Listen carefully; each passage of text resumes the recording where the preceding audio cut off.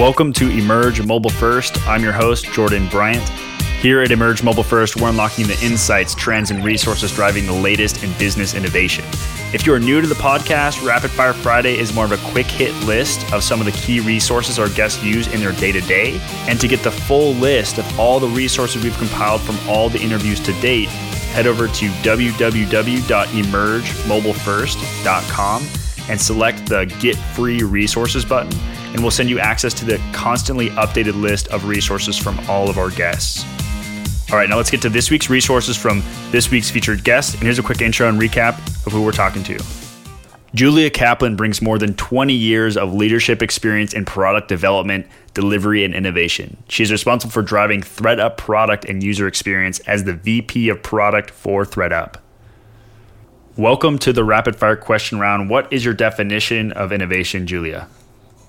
My definition of innovation is rethinking technologies or rethinking things. It could be technology, it could be process, it could be something else, and maybe applying it in a new way to create better customer experiences or better ways for customers to solve problems. And coming from this entrepreneurial background and really taking these ideas and pushing them through, I'm interested to get your answer to this one. Would you put more emphasis on the idea or the execution, and then how would you weigh each with their percentage and why? I used to work for this entrepreneur many years ago who always used to say that idea without execution is just a hallucination. That's awesome. I believe it's actually, there was an original quote attributed by Thomas Edison, or I might be wrong, but I think it is. Yeah, and I totally agree with that. So ideas, great ideas with bad execution are not going to succeed. So ideas are important, but I would put more emphasis on execution. So what percent would you say? Oh, it's hard to put percent, but I would say, I don't know, 20-80, 80% execution, 20% idea. 80%? Yeah. Okay. And then how about what's been your biggest learning lesson along your journey in retail so far? In retail specifically, customers are going to go for a better postures, I guess. So if somebody else gives them better experience, better price, better assortment, they're going to go there. So it's very, very important to stay on top of it and try to innovate, try to always be listening to the customers and give them experiences that they would not want to leave behind. How about what's your favorite business-related book? I have a new favorite, which I'm still in the process of reading, but I'm absolutely in love with what I've read so far. It's new. It came out a couple of weeks ago. It was actually recommended to me by my boss. It's called Competing Against Luck by Clayton Christensen. It's the same guy who wrote Innovator's Dilemma. So definitely very interesting. Another book that I love, and I had everybody on my team to read it, is Creating Products. I think it's called Inspire, Creating Products that Customers Love by Marty Kagan. Okay. And I have two more that I really like. One is not less business, more design. It's design of everyday things. It's just super interesting from the cognitive science perspective of how people use everyday products and why.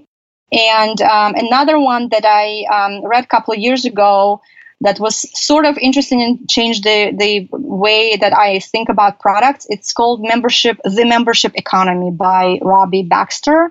It's not necessarily about businesses that have membership and subscription as a business model, but it's about how to think about any business as a subscription business or a membership business, like your grocery store where you go every day, right? You're a member of that store, kind of quote unquote.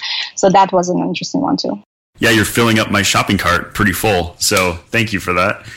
And I'll definitely be linking to all of these books in the show notes page because I think this is really valuable insight. And I would love to look into a couple of them myself. So thank you for that. And then what would be your favorite digital resource? I'm not sure about if it's a resource or a tool, but what we are using and we absolutely cannot live without are things that allow us for user testing and rapid prototyping. So we are using, you mentioned Azure already, but we also use Marvel. It's very, very quick way to change design and change a prototype. We also use things like usertesting.com. I know people in the design industry probably know about it very well. Also having a way to get to data easily. So as I said, we're very, very data driven, and every day we're looking at numbers and analytics. We're using a data visualization tool called Looker internally. So that is something that's definitely has been a must for me. Yeah, I'll definitely link to all those too. And we use Marvel, and I think it's just an awesome, really intuitive platform to use too. So it's sweet. Lastly, what's your favorite mobile app and why? I don't have one favorite. That's okay. Yeah, but I have several that I use on a regular basis, and those favorites they became favorites because they help me in my everyday life. One that I absolutely have to mention because it literally saved me. Really? Wow. Yeah, last week was Uber, and the reason I mentioned Uber is not new, but what's new is this new thing that they've launched. I'm not sure if it's available in all the cities, but in San Francisco, they have launched wheelchair-enabled vehicles. And I was taking my 95-year-old grandmother home from the hospital a week ago. She's wheelchair-bound. The taxi that we ordered 24 hours before did not come, and Uber saved us. And I did not even know that they had it until I just on the whim opened an app, and then I'm like, oh my God, they're the greatest. Wow. And of course, now they have Uber Eats, which helps me because when my teenage son is home and I'm late from work, I can always get some food for him. So those are kind of the things that I use because they help me in my everyday life. But there's also one that's that helped me when I needed it, but then I kind of got addicted to it, and now it's a form of entertainment for me, and that's House. I got addicted to it when I was remodeling. Pretty much all of my ideas for remodeling came from that app, and now I'm just like, I use it for entertainment because I love it. It's just amazing. Now your house is a constant project, and you're going through all these 2-week sprints, right? That's correct. Yeah. Awesome. And so, to wrap up, you mentioned a lot of cool things you're working on. But what's the coolest thing you're working on that you want everyone to know about and follow you for? So we are about to launch a beta of this new app that some people can call it comparative shopping, but it's much more than that. So as you may know, our mission at ThredUp is to inspire next generation to consumers to think secondhand first.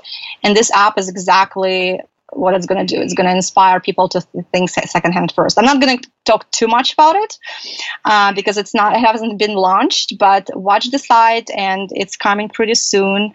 And it's all based on computer vision technology, which I mentioned earlier, and it's going to be awesome. All right, so check out mobile first, thredup.com, secondhand first. And Julia, thanks so much for joining us. It was a pleasure to have you on. Thank you so much for having me.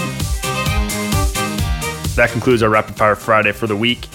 Again, for a full list of the resources we've compiled over the interviews to date, head over to www.emergemobilefirst.com and select the Get Free Resources button. And we'll send you access to the full list of resources from all of our guests. Until next week, think mobile first.